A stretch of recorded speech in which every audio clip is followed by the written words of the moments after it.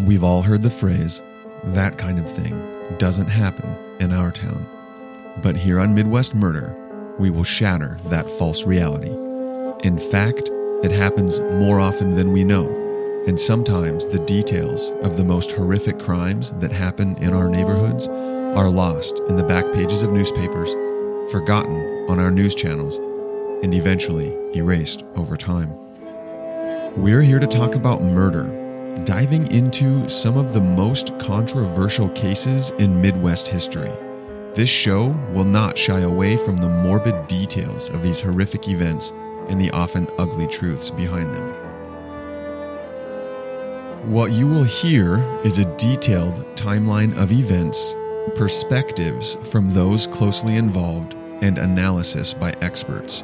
What you will feel is the darkness that surrounds each story, the innocence lost by the victims, and hopefully the justice that was ultimately delivered.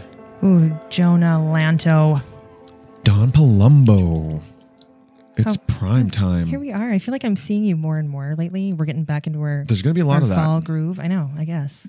The fall groove. We got big plans, big goals for our future. Don Palumbo. There's going to be a lot of you and me. I think there is. And it was funny at our last live event. If you've been to one of our live events, you know that there is a Q&A afterwards. And I think one of my favorite questions to date is when someone in the audience asked what, because we do spend so much time on the road together, what our least favorite part of the other person is.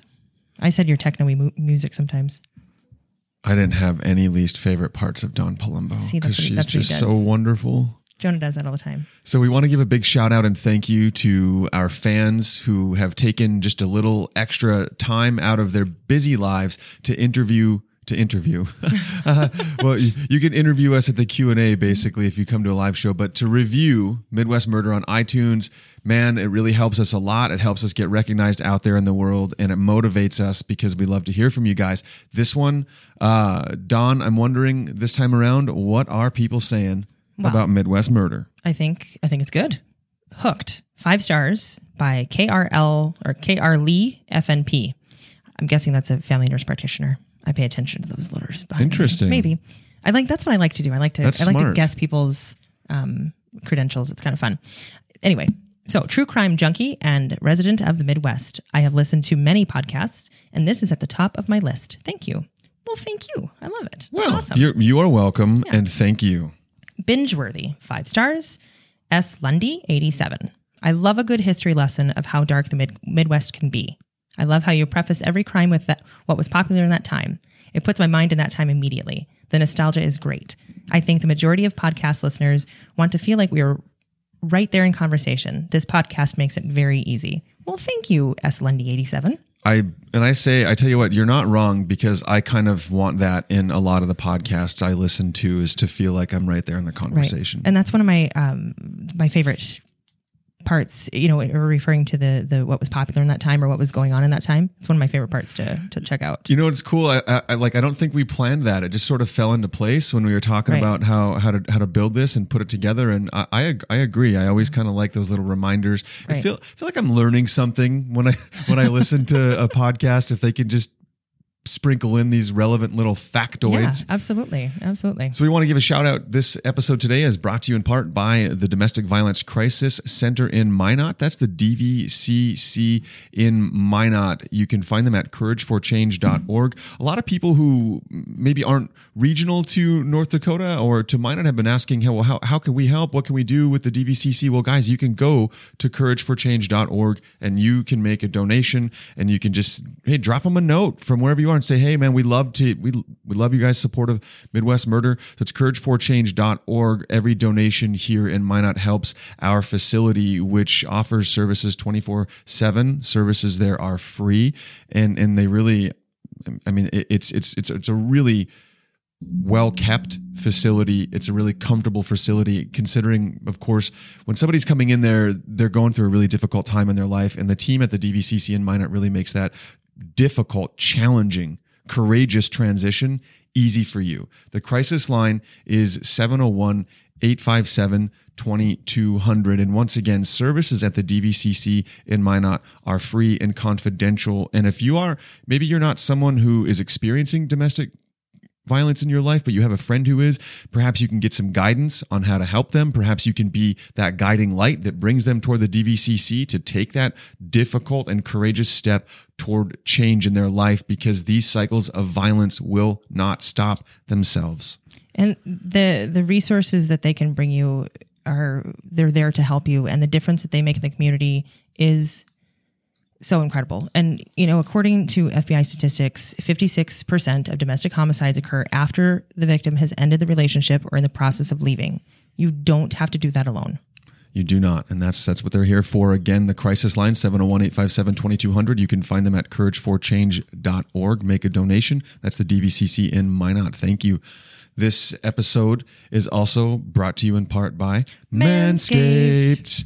Support for Midwest Murder Today brought to you by Manscaped, the best in below-the-waist grooming and hygiene.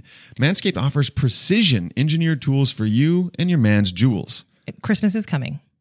Christmas is coming, ladies. For the dudes in your life, I don't care if it's a lot of teenagers have been asking for this. One of my friends asked for they asked the 19-year-old asked for a Manscaped. He asked for the Lawnmower 4.0. Yeah. Yeah. So, for Christmas. So definitely get out there. We have our own code, 20% off and free worldwide shipping with the code MidwestMurder at manscaped.com. Yeah. Here's the deal, guys, is that if you're using Manscaped, then, you're really taking care of your jewels. And if you're not using Manscaped, you might not have jewels, you might have Neanderthals. Okay. You don't want Neanderthals down there. Yeah, and that's really, what Manscaped really helps you with. You can save 20% off and get free shipping with the promo code Midwest Murder. And I there's a ton of great stuff. I kind of remember, I really like the performance package. In the performance package, you actually get the Lawnmower 4.0, one of the most essential devices that they offer. And then you also get the Weed Whacker. The Weed Whacker is an ear and nose hair trimmer. I really liked the Weed Whacker. I was kind of surprised. So if you haven't seen me yet, folks, I got a haircut. Jonah looks like he looks pretty dapper. Well, thank you. Am I allowed to say, is that word? But let me tell you what was scary about my haircut, Don Palumbo. All right. It exposed my ears. And you know what was going on in my ears? You needed the Weed Whacker. Boy, I needed that Weed Whacker. I was growing. I was growing bushes Really? in my ears. Yeah. And I get it. Some of y'all don't care. You don't care if you have literally weeds growing out from your ears. I don't want them. I think you should. I don't want them. And the Weed Whacker from Manscaped saves me on that. So I love it.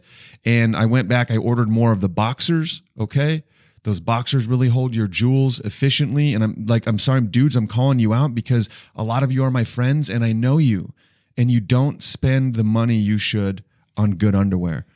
Those undies are pretty fabulous. Dude, the undies cool. are awesome. Again, load up on the undies and get 20% off with promo code Midwest Murder. And a couple of things too, the Lawnmower 4.0 trimmer, which it has that super duper cool little LED light. Mm-hmm. It helps reduce nicks and it can reduce the risk of ingrown hairs. That's a big deal. Grooming accidents, I think, is terrifying, especially when you're talking about shaving your balls. Yep. It's a big deal. It's also waterproof. Yeah, and it's waterproof. If you want to use it in the shower, whatever it might be, you can. Yes. So pretty big deal. Midwest Murder is the code at manscaped.com. You will get 20% off with free worldwide shipping. Yep. Get 20% off and free shipping with the code Midwest Murder at manscaped.com. That's 20% off with free shipping at manscaped.com and use code Midwest Murder. Experience premium grooming with Manscaped. You should. Seriously. You should. Changed my life for the better. Big time. All right, Dawn. Today, we're traveling back to 1977. The year Elvis died. Yeah. Did I steal one? Sorry. No, you didn't. Yeah, but it is August the year 16th, Elvis died. 1977. I was not born. Many of us will also remember this as the year Star Wars was released to the world, forever changing cinema as we know it. Gas was 79 cents a gallon. A new house cost $49,000. Oh my gosh. Right? These numbers were staggering when I saw them. Rent was around $240 a month. It was $240. $240. I think like the average income was like $15K. So there are still people that make $15,000. Yeah. And let's bump it up to 20,000. And they're not paying $240 in frickin' rent. No. Oh my gosh. This was also the year of the New York City blackout. Oh, Are you familiar? I've heard about it. Yes. I was not there. I wasn't familiar, and it's pretty crazy. In 1977, a series of 3 lightning strikes caused a thermal overload. It happened in such a way that numerous fail-safes failed, and the grid overloaded at 9:36 p.m. So were they fail-unsafes? You're right. The blackout lasted 25 hours. Oh, man. 4,000 people had to be evacuated from the subway. Widespread looting, arson, and vandalism spread overnight throughout the whole city. Over 1,600 stores were damaged. 4,500 looters were arrested, and 500 officers were injured. Oh, my gosh. It was a massive catastrophe in July of that year. And people were hot and sweaty too. It was July. Yes, well, right? people were hot and sweaty. And can you imagine? AC wasn't weren't working. No, right? they weren't working, and they were less common. They weren't. Yeah. Nothing was ready. Can you There was imagine kind of an being one of the economic 4,000 people being in the subway? Oh my! Like literally gosh. on a subway train, and it all goes dark. I'm It's sure they had some completely dark. emergency lighting. It was crazy. Icky. So that's 1977 Not good for my anxiety. over in NYC. Erstwhile, rural. Wow, that is a well done on that word, Thank Jonah. you. I like it. I was pretty stoked to I use like that. it. Rural America was a fading landscape in the late 70s. As farming became more reliant on machines and technology, small towns were dwindling out of existence. Running parallel to the dwindling existence of rural America was the rise of television entertainment. In 1950, only about 9% of American households had a TV. That's right around 4 million. By 1977, the year our story takes place, that number rose astronomically to 97% of American households, or approximately 71.2 million homes with a television. So is it the baby? I was gonna make a generational joke, but I feel like people would come at me. I was gonna be like, so it's the baby boomers that ruined it because they're the ones that bought us the TVs. Maybe, or they made it. I mean, television was exciting. Historically, I'm just kidding. I'm just kidding, baby boomers. I promise. The boom in television access in the 70s can be connected to the Public Broadcasting Act of 1967, signed into law by Lyndon B. Johnson. As televisions became more commonplace, popular entertainment evolved in a big way. From the late 60s and beyond, there were continual, massive spikes in creativity. Entertainment got edgier, more sexualized, and provocative. In 1971, CBS canceled all of its rural programming. They were tired of being known as the Hick Network and subsequently canceled the Beverly Hillbillies, Hee Haw, Green Acres. All in the Family debuted later that year and became one of the most popular shows of all time. Because Archie Bunker was a racist asshole. The talk of damn near every dinner table in the country. People in the U.S. had never seen anything like it. Americans heard the word. I'm going to say the F word. I'm not going to say that. These are F-A-G. Yep. These are terrible words, but this was, in this decade, with this show, the first time people ever heard these words on television. Like racial and discriminatory names. Yeah. Yep. I'm not even going to say them. So that was the first time that occurred on national programming. From soap operas to science fiction series, game shows, and crime shows, the scenery of entertainment was vastly different. And I believe that to some degree, this opened the eyes of many rural kids. Not everyone is built for farm life, and that's okay. I'm not suggesting that television made people do things, but I don't believe it's illogical to suggest that perhaps the television was a window to another world of possibility. Even more so if you're a rural kid with dreams bigger than your town's 700-person population.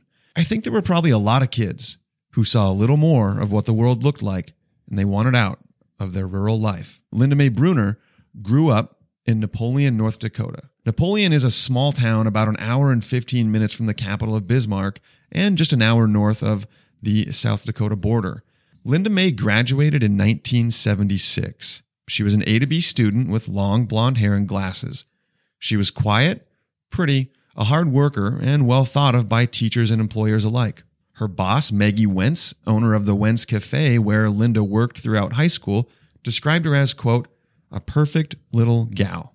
In February of 1976, while working at the Wentz Cafe, Linda Mae Bruner met 26-year-old Donald E. Kennedy. He was, from all accounts, the stereotypical tall, dark, and handsome man, standing at 6 feet tall with longer dark black hair, blue eyes, and a mustache. Yeah, that gosh dang hippie. Oh yeah. Not only that, but he was from California. Oh my gosh. And he had spent some time in southeastern states. The nightmare. So, he was an exotic person here in little Napoleon, North Dakota.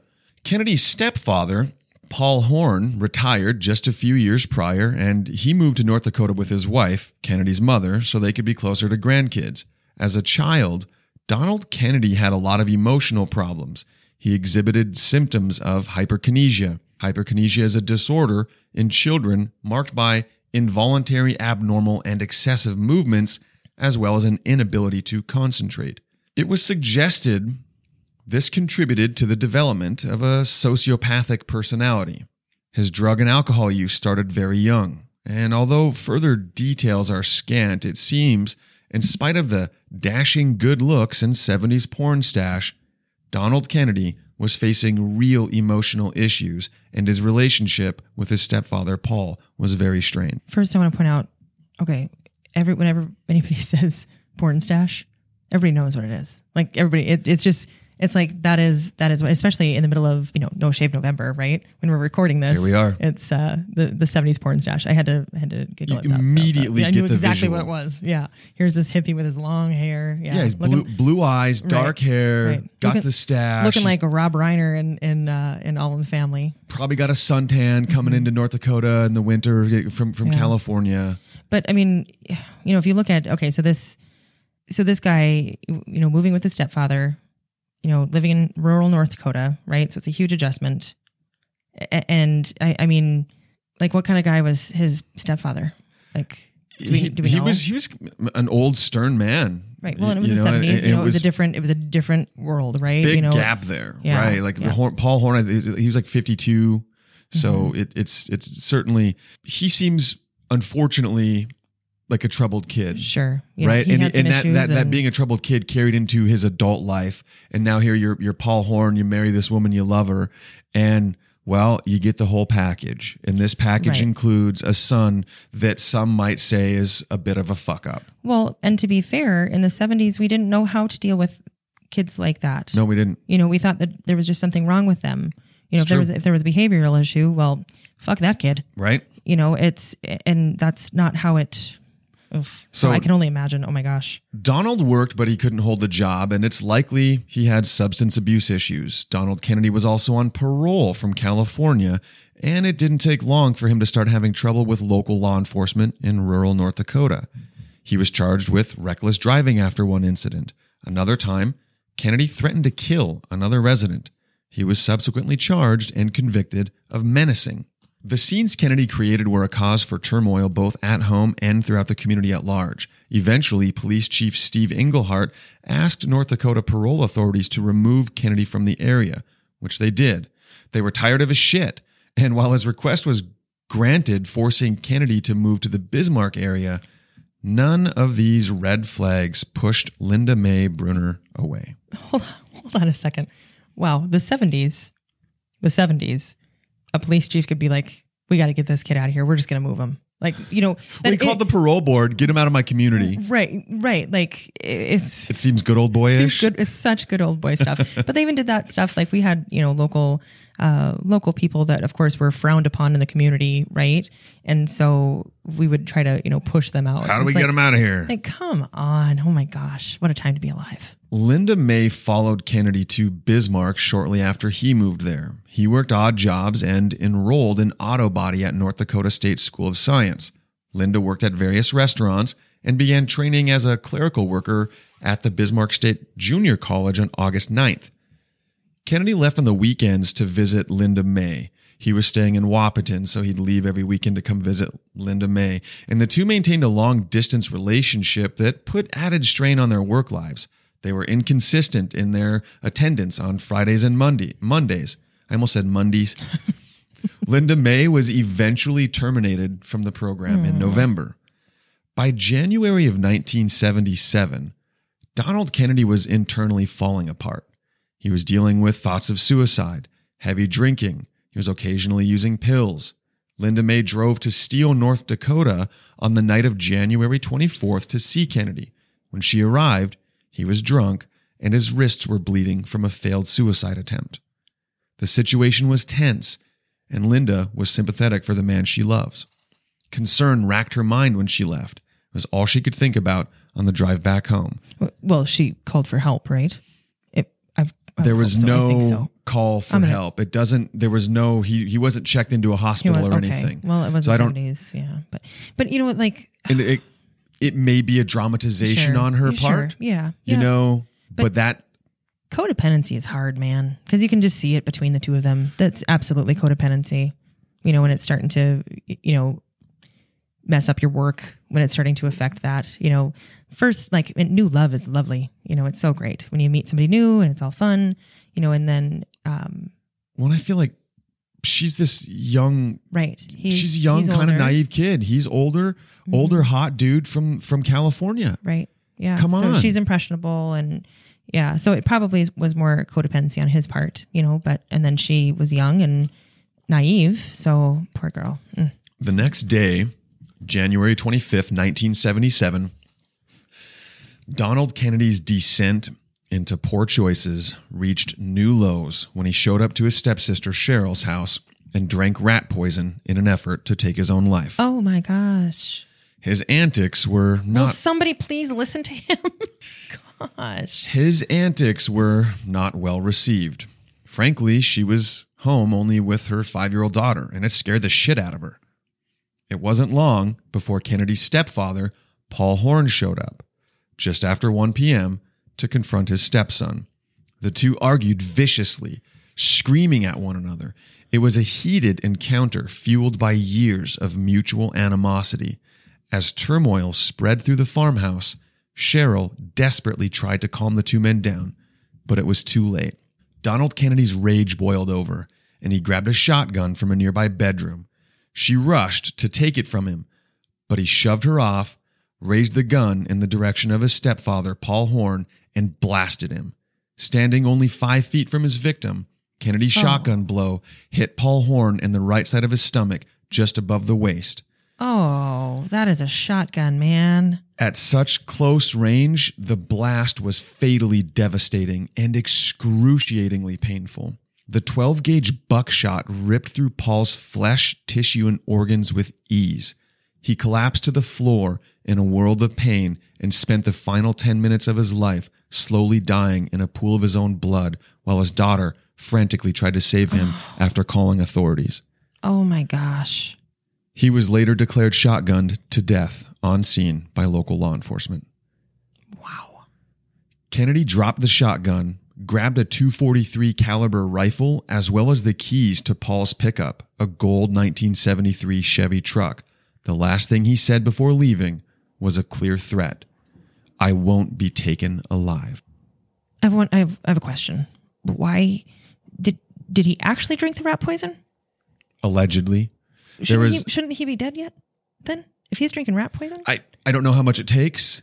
He had a high tolerance. I don't know, but that's... I mean, I feel like some vomiting would start happen, maybe some foaming, something like that. Okay. Didn't slow him down. No, and I really wish someone would have listened to his pleas. So, anyway. With no real way to know where Kennedy was heading, authorities set up roadblocks throughout south central North Dakota. Within hours, the search area was extended to Minnesota and South Dakota. The boyfriend of Linda May Bruner, who was just 18 years old, is now a murderer. And although it clearly wasn't obvious to authorities, he was headed right for her, and Linda May was at his mother's house. So yeah, Linda May was 18. He was 25. Yeah, right? he was 25. He was 25, 26 years old. Linda May's 18. So Donald Kennedy must have been a total mess when he got there. A rifle slung over his shoulder, wide-eyed and distressed. Linda May listened with tense fear as he quickly relayed the story of his argument with and subsequent murder of Paul Horn, his stepfather. Then he told her, "Get your checkbook and your purse and come with me."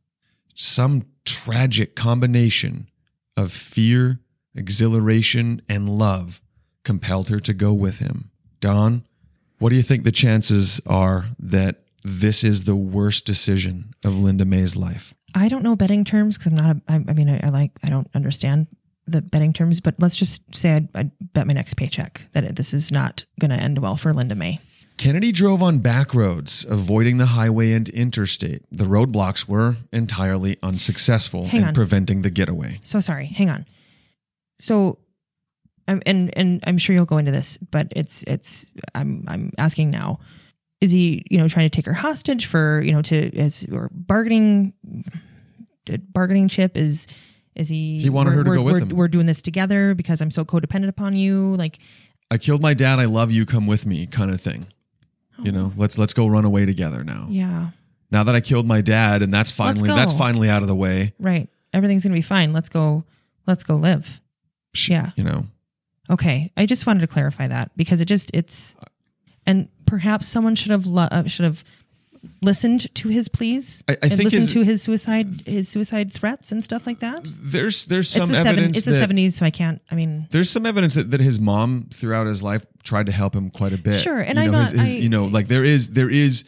He wasn't hung out to dry from what it seems, but like you said, a different time. He was a troubled kid. She couldn't manage him. Right. And I certainly am not saying anything against his mom. It's, and you don't know until you're in that experience and all that stuff. So I don't want to take that away or make her out to be a horrible parent or obviously his now deceased stepfather. That's stepfather's trying to take care of his mom. Right. But gosh, dang it. It's whenever we go into the 70s or 80s, it always drives me nuts because mental health was just not discussed. Right. It wasn't there. Ugh, all right. I'm off my soapbox. I put it away. Keep going. So she jumps in the 1973 gold Chevy truck with him. And he drove on the back roads, the roadblocks, not successful. And it was bitter, cold winds howling over the prairie. Man, it was cold. Single digits. This is late January. The stolen 1973 Chevy truck struggled in its journey across the frozen tundra. Eventually, the pair crossed the border into Minnesota. Hang on. And it's frozen tundra means frozen ground. So what you're really saying is frozen ground.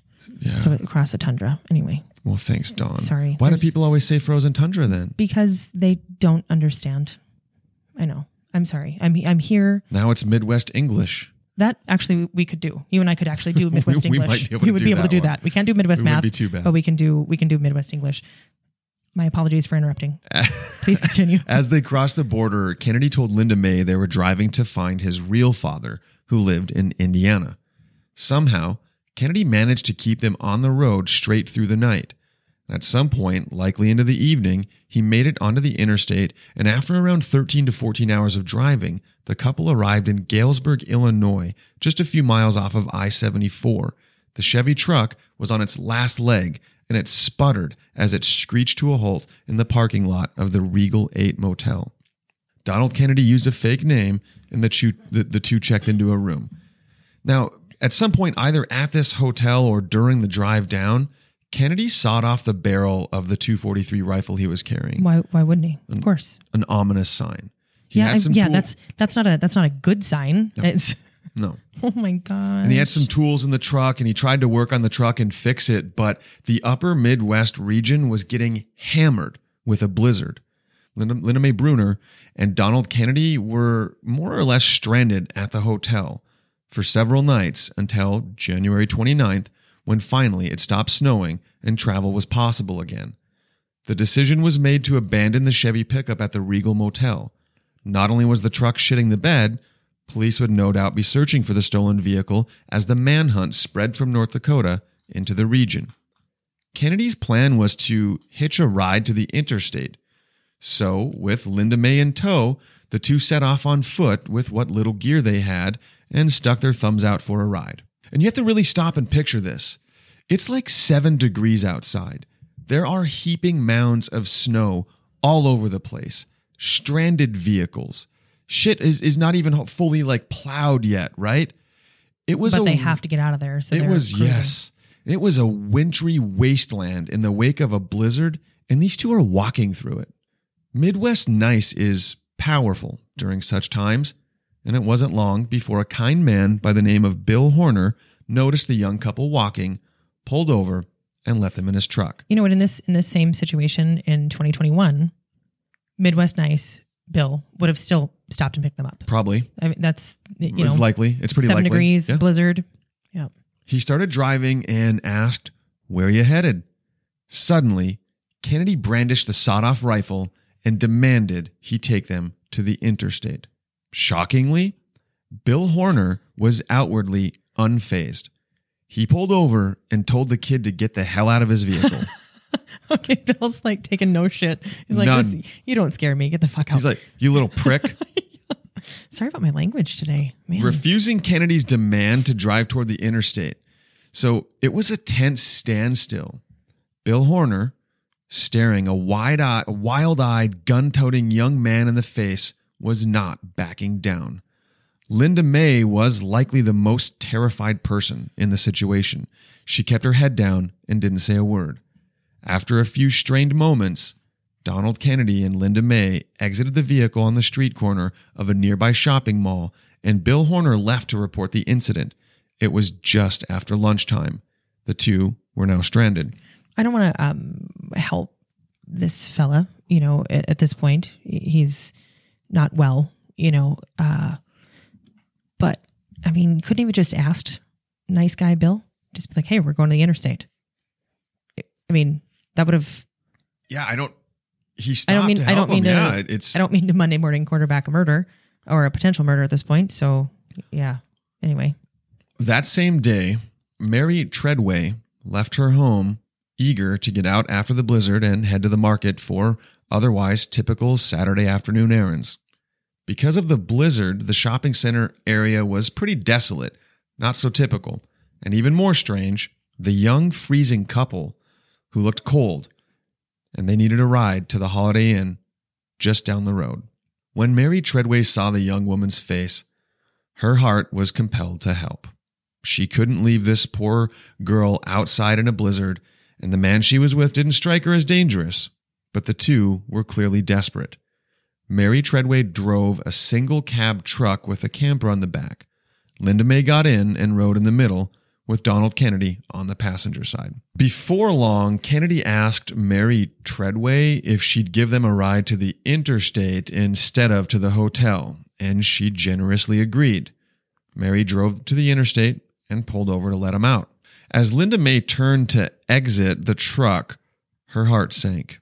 Fear welled up inside her.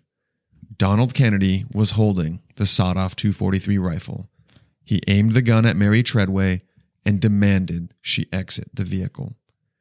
An argument ensued. Linda May was petrified. Mary Treadway was a good, proud woman and didn't believe her life was in danger when suddenly, bam! A single shot from the rifle shattered the sound waves of the vehicle, thunderous and sudden. Kennedy had shot Mary Treadway in the arm. He quickly hurried around to the driver's side of the truck, shoved Mary into the middle between him and Linda May, and started driving down the interstate toward Indiana. likely a very bleeding, big time bleeding. It was kind of, I think it was kind of a flesh wound. And and Kennedy was determined to find his father and his family in Indiana. Yikes. Now, it's still the afternoon of January 29th. In a matter of just 3 days, Donald E. Kennedy committed murder, attempted kidnapping, and now an actual kidnapping along with a violent assault. Linda May, whether she fully understood the magnitude of her choice to be with him or not, was now accomplice to the latter actions. Oh, I would fight that so hard. How is she's an accomplice? She's a victim. Kennedy took the wheel and shoved a weeping Mary Treadway aside. He drove for an hour or two before stopping at a service station for gas and beer. They were heading toward Indianapolis, about a 4-hour drive. At some point, Kennedy pulled onto the shoulder so the women could get out and pee on the side of the road. He kept watch while they did and then told Linda May it was her turn to drive. She drove for another hour or so before Kennedy had to stop and take a leak. He was drinking beer the whole time. So didn't share any with the recently shot woman to help the pain, I'm sure. Did not share beer. So we have another interstate piss break, and they were nearly to Indianapolis. Kennedy, as I said, had been drinking beers, took back control of the vehicle, and he made Mary Treadway ride on the passenger side and Linda May ride in the middle. Meanwhile, back in Galesburg, when Mary Treadway didn't return home, her husband had a terrible feeling. He just knew something wasn't right. He phoned police to report her missing, and police had already received the earlier phone report of an attempted kidnapping from Bill Horner. So when Mary Treadway was reported gone, they knew there was a possible connection here. As officers fanned out across the Galesburg area, they found the abandoned 1973 Chevy pickup with North Dakota plates. The truck was quickly traced back to its murdered owner, Paul Horn. Now Illinois authorities knew their suspect was wanted for murder in North Dakota, and the manhunt for Donald Kennedy went massive. The FBI came on board. Police interviewed a clerk at the convenience stop who was able to identify Mary Treadway and confirmed seeing her with two younger people. Authorities knew they had to act fast if they were going to prevent Kennedy from any further destruction. It was early evening by the time Donald Kennedy, Linda May Bruner, and Mary Treadway, their hostage, arrived in the city of Indianapolis. Kennedy initiated the search for his birth father by visiting a bunch of different shithole bars and taverns. Every time Kennedy went in, he turned the vehicle off and took the keys. Each time he'd return, he'd start the truck and head to the next bar. Couldn't they just leave? Oh, yeah. I'm sorry. I'm not going to question the victim. I'm sorry. I agree. I don't know. So what if they he took didn't? Keys? Indianapolis, if he's in a shithole bar somewhere, I'm guessing there's something nearby as well. So it's unclear what happened in that scenario. In that time, yeah. Like it's really, because it's a fair question. Was Linda May possibly more involved than it seemed like? Did she keep watch over Mary Treadway while he went in? Yeah. Maybe I'm making her out to be too innocent. I don't know. I would like to believe that she did not. Right. I would like to believe that she was scared out of her mind. She had to have been. From the moment that first gunshot, she was getting out of the car when he pulled the gun on the lady. She's like, okay, I guess she's not going to take us. We got to get out of here. Right. And then he pulled the gun on Mary. Well, so in Midwest Nice's Nice Bill's pickup, she kept her head down the entire time. That speaks victim to me. That's. Yep, I agree. After a handful of tavern searches, it was getting late, about 11 o'clock. Kennedy turned down a residential street, and while still driving the pickup, he pulled out the sawed-off .243 rifle, reached over Linda May Brunner, and shot poor Mary Treadway point blank in the head. Oh my gosh. Oh, whoa. It was sudden and terrifying, and he did it in a single action while driving. The close-range shot from the high-velocity rifle passed through her skull with ease, killing her instantly. Linda May was frozen in fear and terror, likely wondering if she would be next. Okay. That blew my mind. I saw it coming, but I didn't expect that. So he's driving around in this vehicle. He's just shot a shot out of a shotgun. Have you heard how loud that is? A rifle, .243, sawed-off .243 rifle. Yep. Sorry, I was still on the shotgun. Either way, still pretty loud. Yeah. So that's on the inside of the cab. On the inside of the cab of a vehicle. Can you imagine? And it was the 70s. That thing was metal. And you've got Linda May, who's in the middle, right? And so his arm like reaching kind of like across. So it's like right by her ear, right in her face, for sure. Yeah, right by her ear. And not only that, but now, forgive me for being. I don't want this to come across as crass or disrespectful, but if you're going to shoot somebody in the head, and it's sawed off, right? So it's a little bit messier. There's going to be brain matter. There's blood. There's skull fragments. There's got to be.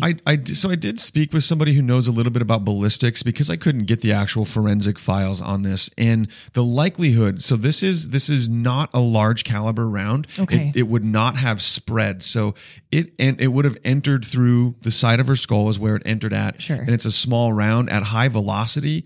It likely traveled right through. So it wouldn't have been pushed some blood out, but not in the way like we think of it in the movies where you see somebody get shot And it's not the shotgun at this point, no, it's the rifle. It's a rifle, right? Okay, just all right. like similarly, if I look back on the Wacht case, and where the victim was shot at close range in the head with the 9mm, that bullet didn't actually travel through his head, bounced around in his skull because it couldn't pass through the bone. It's likely this passed right through, but it would not have been a crazy blowing the brains out across the truck type of effect. But because it was such high velocity, I'm sure. Okay, all right. And again, I wasn't trying to be crass or disrespectful, but that was my initial. It was my initial thought too when I was researching this, and I was like, holy crap! Did this splatter brains everywhere or what? And I talked to not quite a ballistics expert, but somebody in the world, in the world, and that's what the information I got. Okay. So. Well, thank you. I appreciate the thing.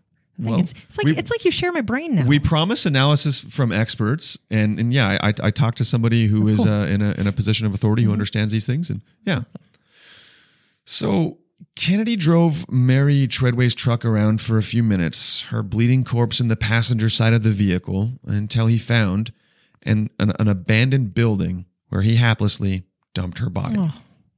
A few minutes later, Donald Kennedy and Linda Mae Bruner arrived at the tavern where Kennedy's natural father was hanging out with his girlfriend. I'm not sure what this little meeting was like, but it must have been awkward and strained. It's unclear just how much Kennedy's father knew about their situation when he agreed to help them with a place to stay. It was late in the evening, and he brought them to stay at a friend's house. Linda Mae Bruner was in shock, presumably from the first rifle shot to Mary Treadway's arm, utterly swept up in the wake of Donald Kennedy's rage and desperate actions. She went with him out of love, but in a matter of days, she was frozen to his presence by fear, a passenger inside her mind, helplessly watching things happen in proximity to her body, unable to stop Kennedy from killing, and terrified she might be his next victim. The next day, on January 30th, they made plans to go to Kennedy's grandma's house. En route to their destination, Kennedy and his father got into an argument. Kennedy pulled the stolen truck over and bodily threw his dad from the vehicle and then went on to his grandma's. I don't know what they argued about, but he tossed his dad out the truck. This is why people didn't trust long, dark-haired men with porn star mustaches in the 70s. Be warned. It's this guy. On this same day, on the 30th, two young boys tragically come across the body of Mary Treadway. And so they knew, of course, the FBI, hot on the trail, connecting the pieces of the ill-begotten journey, and the national media completely on alert. They finally connected Kennedy to his family in Indianapolis. And on January 31st, Donald E. Kennedy and Linda Mae Bruner were arrested by FBI agents outside of his grandma's house without incident. Oh, now he goes nicely? Now he's like, oh, no, I'm cool. I'm ready. He didn't see him coming. He was just leaving. They were just walking out, and they knew he was there. They got him. So they were charged with kidnapping, and bond was set for $500,000. Linda Mae was despondent during questioning at the FBI office. She was confused. And although she was legally an adult, Linda Mae Bruner was still a pretty naive 19-year-old girl from a small town. Agents drilled her with questions. It was overwhelming. She signed some papers and voluntarily gave 2 different statements. It was a mess, and the poor girl should have asked for a lawyer. The 2 were then indicted on February 8th and set to stand trial separately, first for kidnapping, then for murder. Word of their arrest spread quickly across the nation, reaching Steele, North Dakota, and the small surrounding towns where Linda Mae was from. Townsfolk spoke of it in hushed tones, hardly believing the quiet, hardworking, and pretty young woman was part of all this. Linda Mae Bruner's trial date for the kidnapping crime came first in June of 1977. This makes me so sad. She was facing up to life in prison for kidnapping. Yeah. Now, a doctor testified that in all likelihood, Linda Mae Bruner was suffering from a disrupted mental state known as transient situational disturbance, which is caused by shock, fear, and fatigue. The facts of this case were pretty indisputable. However, it was argued heavily by the defense that Linda May was not a willing, complicit participant in the actions of Donald Kennedy. She wasn't consulted on his decisions. She had no say in the actions of Kennedy, and she did not willfully harm or kidnap anyone. At just 19 years old, Linda May also qualified for the Youth Corrections Act. The Youth Corrections Act was passed in 1950, and it was designed to prevent vulnerable young offenders from becoming habitual criminals. Anyone between the ages of 18 and 26 could qualify. It was actually made with young veterans coming home from World War II in mind, Sure. because it was a hard life to come back from. Yeah. And so if you had a prior good record, you could qualify for this. Right. It was still in effect here. The prosecuting attorney, in turn, outright called Linda May Brunner a liar and claimed she manipulated the psychiatrist with her pity story, making a particularly big deal of her inconsistencies during questioning with the FBI when she was arrested. If you'd like to hear my opinion on that, you can listen to a prior episode when I go off on a tangent of a child advocacy center, because if she's a vulnerable adult, drives me nuts. Yeah, Inconsistencies happen. You try telling your story 10 times over. Well, and it was, again, you're talking fatigue, panic, fear. You get yanked into this FBI office and you start getting hammered on. And she clearly has no idea what's going on, because, she just signed some papers and, doesn't ask for an attorney. She needed a lawyer. Right then and there, before she talked to them. Oh my gosh.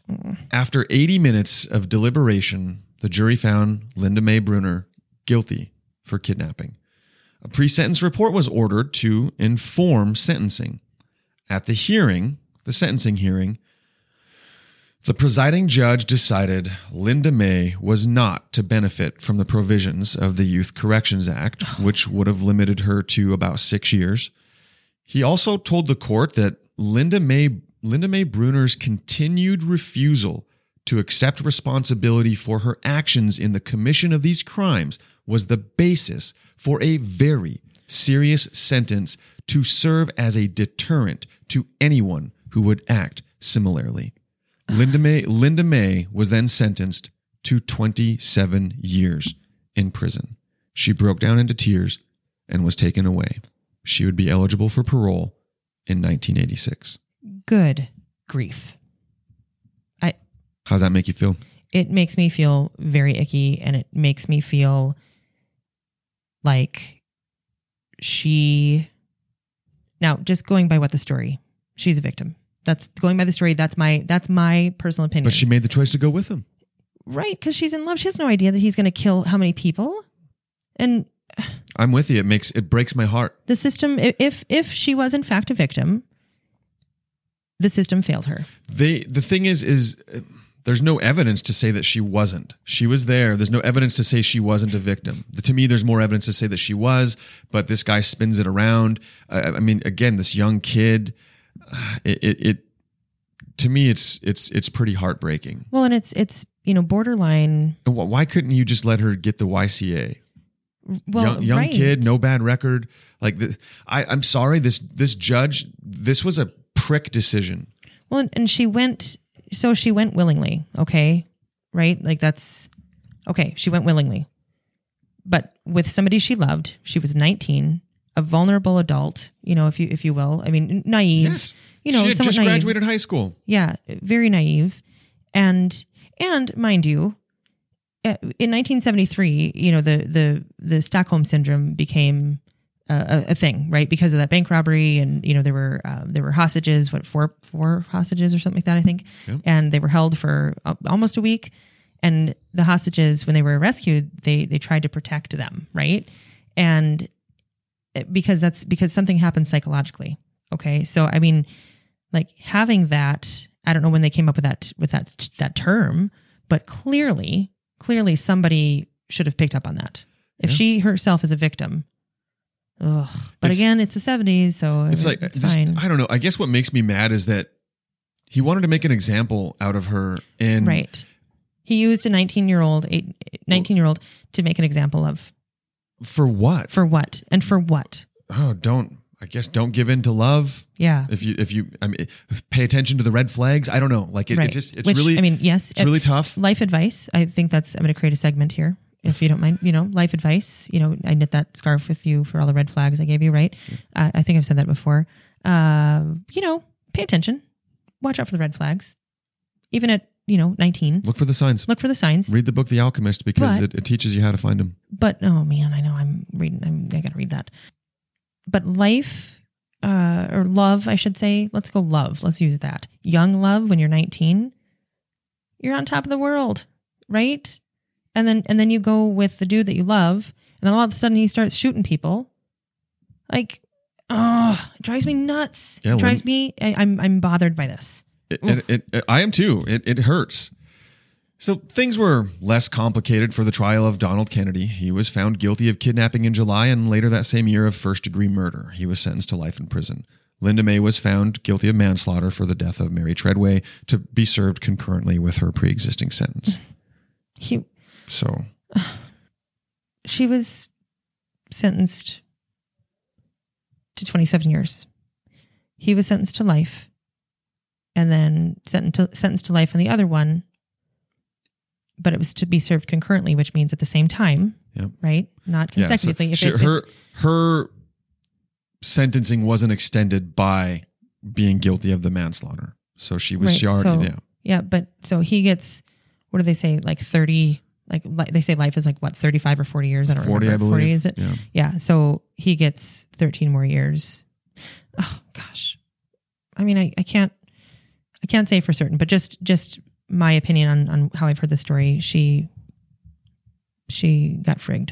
I don't like it. That's how I felt, and it feels like our story's over, Dawn. But wait, there's more. Is there really? Okay. All right. Am I going to change? I'm going to change my mind, aren't I? In October, Son of a gun. Not necessarily. Okay.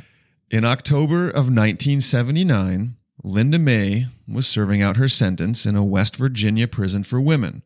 Now, the prison was in a pretty remote, forested area, and on the grounds were various cottages with different levels of security, housing 40 to 45 women each. Linda May had what they call, quote, out privileges, meaning she could be assigned duties off the prison grounds with an escort. So like she was a trustee. Yep. During her time there, Linda May befriended Leslie Diane Standifer, a 41-year-old lifer in prison for murder. The women weren't troublemakers and were considered by the warden and his staff to be, quote, better than the average people in the institution. Oh my gosh. It was the 70s. How... Okay. I thought that was hilarious. All right. I feel like maybe we can't record on Fridays. We can't record on Fridays because I'm all heated up from the week. And it's a great time to record. I'm ready to fight. So anyway, go ahead. On Saturday, October 20th, during a routine cottage check at 9:15 p.m., Linda May and Diane Standifer were missing. Mm-hmm. They were last seen around 7 p.m. The facility sprung into action immediately, and with nowhere to flee in the desolate forested area, the warden didn't expect they'd get too far. It's in the middle of nowhere. There's nothing but forest anywhere. So she's been there for 2 years. Couple years, at this point, just 2 years. So she's now 21, or 20 or 21, basically. 21, maybe 22. Yeah, just depending. A search quickly turned up a portion of fence that had been cut. And when the women weren't found in the immediate area, prison officials linked a potential getaway driver to their escape.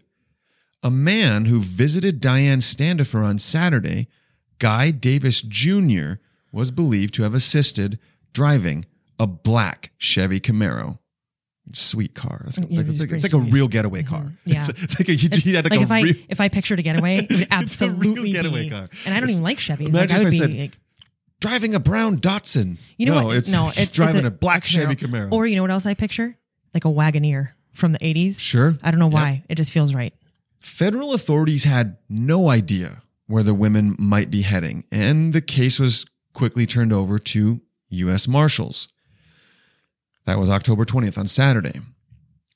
Late in the evening, on Monday, October 22nd, George Dennis of the Roswell Police Department in New Mexico was routinely running out-of-state license plates at the Motel 6 when he got a red flag. See what happens when you pay attention to red flags? A black Chevy Camaro with West Virginia plates was registered as a stolen vehicle.